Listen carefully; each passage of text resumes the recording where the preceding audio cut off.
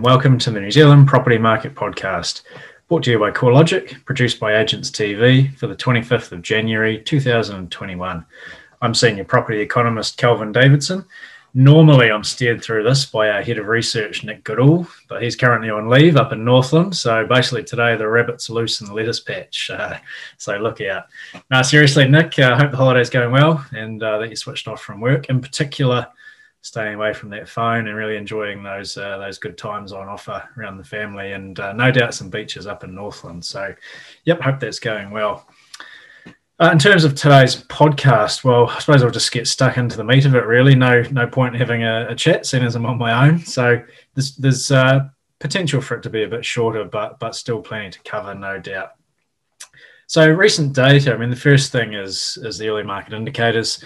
Percentage change numbers for me can probably be a little bit jumpy at this time of year, shall we say. So I really just wanted to concentrate on the big picture from last week's figures, which for me is really that demand, or in other words, those valuations ordered by the banks, is still very much outstripping supply, or in other words, those appraisals generated by agents. So really with demand outstripping supply, no surprises that market's going to stay pretty tight over the next few weeks and months, and really no let up in pressure on prices. So it's going to stay pretty tough out there for people looking for properties, and then those lines at open homes and auctions and that sort of thing is going to stay pretty long.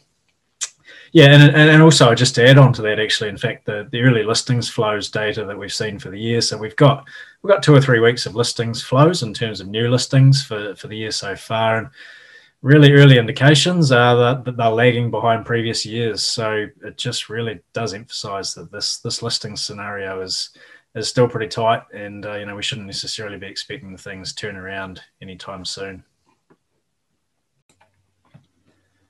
Okay then, so moving on to some more recent economic data. I think the main thing for me last week was the net migration figures, and frankly, no surprises here, and maybe you might even say a bit boring in some ways. We've seen the inflows of people into New Zealand stay pretty low since COVID. That continued on the latest numbers. Outflows of people were pretty low too. I mean, not surprising there. Why would you want to leave when we're sort of the best country for COVID in the world? So two low figures for in and out means that the net figure is low as well. So really, almost nothing to see here is the phrase that comes to mind. I think in terms of what it means for housing, just not really much of a factor right now. We know that so many other drivers for the housing market are dominating, that listings are tight. There's this fear of missing out, or FOMO seems to be a big driver, and of course low mortgage rates. So really, over the shorter term, or the period we're in now, really I don't think migration is much of a factor. We're not missing it. So I don't think it's worth paying too much attention to it at the moment. Longer term, though, of course, with who knows what's going to happen, of course, with COVID and when borders open and all that sort of thing. But we know that net migration has been such a big driver of population growth in the country over time, and therefore housing sales and housing prices. I think looking ahead, if we do have lower net migration because of COVID than we otherwise would have had, then that is going to result in lower population growth than we otherwise would have had, and a different housing market to what we would have had. So it is something to be cautious about over the longer term, that if migration doesn't go back to where it was, then we are going to have a different market in terms of housing than otherwise. But it is a factor for the longer term. I just think for now, net migration is really just not a factor. It's being dominated by other drivers. In terms of other economic data lately, we had CPI inflation on Friday. This was relating to the fourth quarter of 2020. Showed prices up by 0.5% in the quarter and 1.4% annually. So for me, very much still in line with the 1 to 3% target that the Reserve Bank has, and suggests that in broad terms, there's not much need for the Reserve Bank to really do too much for now. They have this dual mandate around inflation and maximum sustainable employment, and I think inflation is on target more or less, or at least it's in that range, and we haven't seen the big rises in unemployment that people were anticipating. So that dual mandate seems to be in some ways on track, and certainly expectations that were around certainly during the middle of last year and even into towards the end of last year, that the official cash rate in New Zealand would go negative. Those expectations have certainly been peddled back. And in fact, a company called Capital Economics, where I used to work, is actually suggesting that New Zealand could now be the first country to raise rates next year. So just a hint that thoughts are turning towards that prospect. I'm thinking for now that's quite a bold view, that interest rates would start to rise again next year, but can't rule it out. And I think more generally, it just does reinforce that we're not going to be in this recession forever and this COVID phase forever. And I guess, it's a timely reminder for mortgage holders that you just need to continually assess those finances, because interest rates aren't going to be at 2.5% forever, and need to assess, affordability now, but also what might happen to your finances if interest rates were to rise over a 2 or 3 or 5 year horizon. So bottom line, interest rates low for now, seem to be poised to stay that way, at least in 2021. But remember, they won't always be low. And some people are starting to think about the prospect that they could rise sort of almost sooner rather than later. So yeah, something to watch out for there.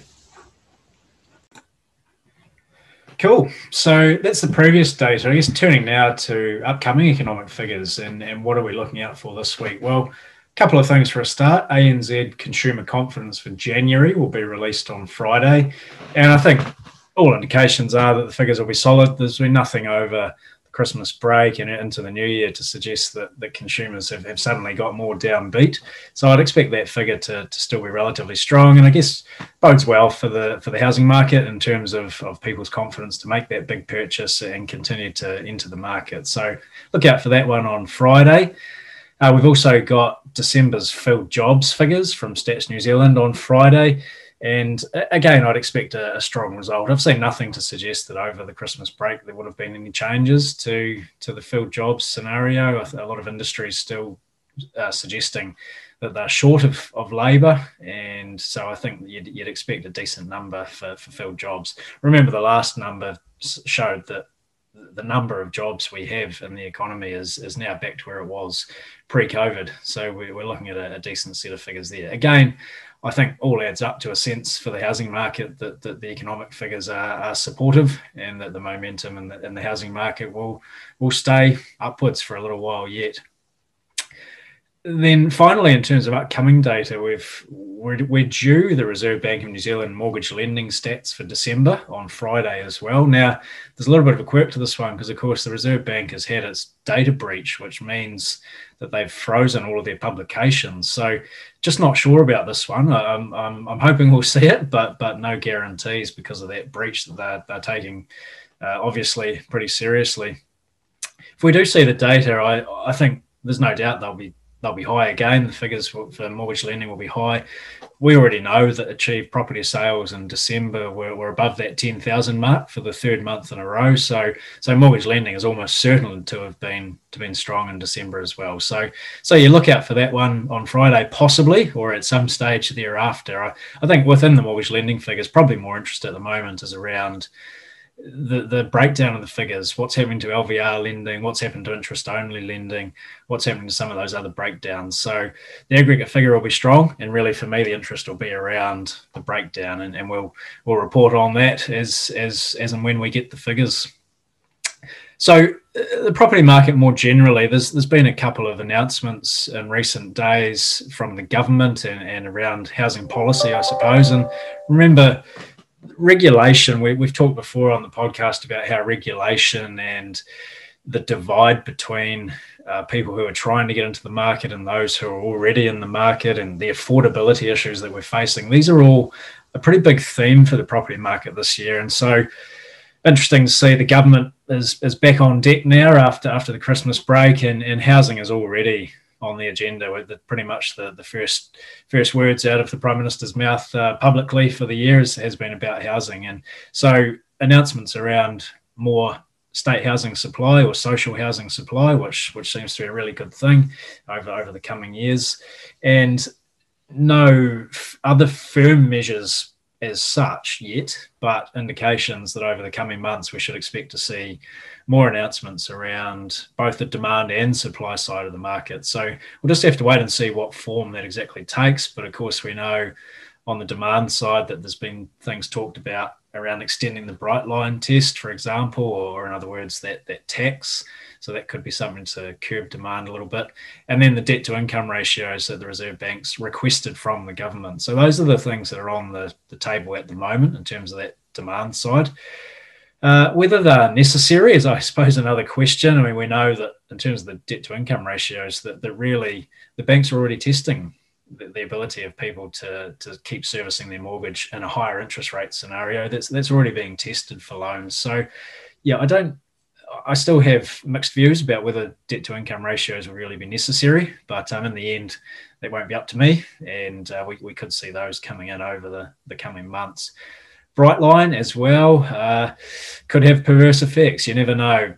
People trying to get around that tax could just not sell, and instead of holding for the 5 years that they might have planned to do, they might just hold for longer. And so it could be that extension to the bright line test actually has a sort of perverse effect and actually sees listings dry up even more and sales activity dry up even more as people hold on longer to avoid paying that tax. So, and legitimately hold on longer to avoid paying that tax. Nothing illegal about that. So it does suggest that there could be perverse effects. And so we'll have to wait and see on that demand side of policy. Supply side, there's still chat around, obviously, sort of repealing or changing the Resource Management Act. And I think that's where the real fruit is in terms of getting that housing supply up is looking at the ways in which land can be made more readily available and more quickly, and therefore we can get more houses built. Of course, there's issues now with the construction industry. There's strong reports of labour shortages and material shortages. So there is that question that even if we do free up more land, can the houses be built? Is there capacity in the construction industry? So for now, it's a wait and see on all of those things, but government's definitely back on deck and housing's on the agenda. So watch this space. Also related to that, we've had, the Reserve Bank's been busy with their data breach, but on Friday, note that the LVR consultation ended. So that's now closed off, and the Reserve Bank will be no doubt considering those responses. Going to be really fascinating what happens here. They've of course proposed the 30% deposit requirement to come back for investors, but remember ANZ has already gone to 40%. So there's some real interesting stuff going on out there in the market around loan to value ratios, and I wouldn't be surprised. I mean, it's absolutely nailed on that they'll go back to 30% from the 1st of March. But I wonder, and I wouldn't be surprised if actually we see something pretty soon after that says the Reserve Bank wants to go to 40%. So I wouldn't be surprised if that becomes the legislated number sooner rather than later for investors. But yeah, just have to watch the space on that one. We've talked before, of course, about how when it last went to 40% in late 2016, that really did make an impact on investor demand through 2017. So again, we'll have to watch this space, but we at CoreLogic, and I personally wouldn't be surprised if we do see that 40% sooner rather than later. So that's sort of the data and announcements around from the government and from the Reserve Bank. Just wanted to also cover off a little bit around media stuff, I suppose. And first, just to highlight the affordability dashboard on S2.E3, which is a new tool they've introduced, and it uses our figures on property values and household income data from Infometrics. Really nice tool and really interactive, and it shows the problems with affordability that we have, I think, quite nicely. And unfortunately for those trying to save for that deposit, it just confirms the difficulty and reinforces this divide between the haves and have-nots. So that's certainly one to keep an eye on as the months go by, and we'll keep feeding our value figures into that tool. We also released a short article last week on Queenstown and how it was pretty much the only main part of the market that saw falls in property values post-lockdown. So it sort of saw falls in values of about 7% between kind of April, May and August. But those have now been reversed. So an interesting turnaround in Queenstown, and values there are now back up to where they were. So back up to about that $1.2 million mark. So it's an expensive market, but it has seen those falls reversed. Go check out the piece, of course, on our website. But for me, it's the factors there are really still down to supply and demand. There's been a lot of construction going on in Queenstown, but population growth over the longer term has still outstripped that supply. So there is still really a physical shortage of property in Queenstown, and that's been a support for values or a factor in turning them around. And also, just a wee teaser that there's probably been a bit of bargain hunting going on. I suspect that people have viewed that mini downturn in Queenstown as an opportunity to enter a market at a discount effectively and buy into that market. That's, let's face it, still hasn't lost its natural appeal. So the lake's still there. All of the attractions of Queenstown are still there. So I think that's probably been a degree of bargain hunting going on there as well.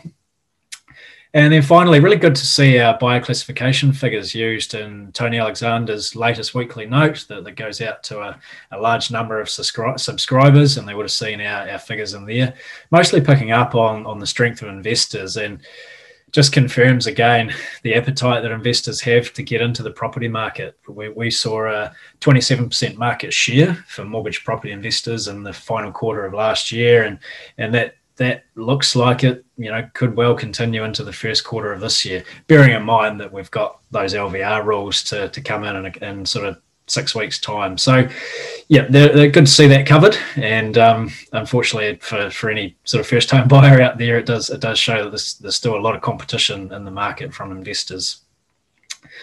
So that's a wrap, really. It's been pretty interesting running through this on my own.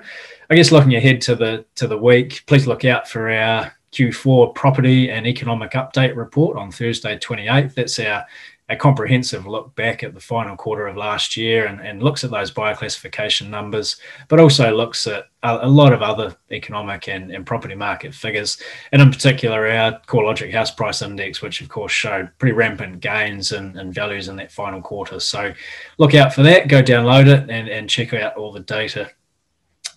So overall, thanks for listening. Please do subscribe, rate and review us. It really helps us to get the message out there.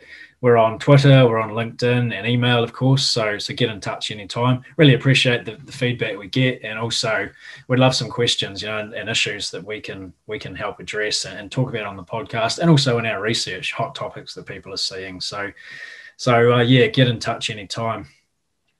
So my name's Kelvin. The other guy is normally Nick, and you've been listening to the New Zealand Property Market Podcast. Mā te wā.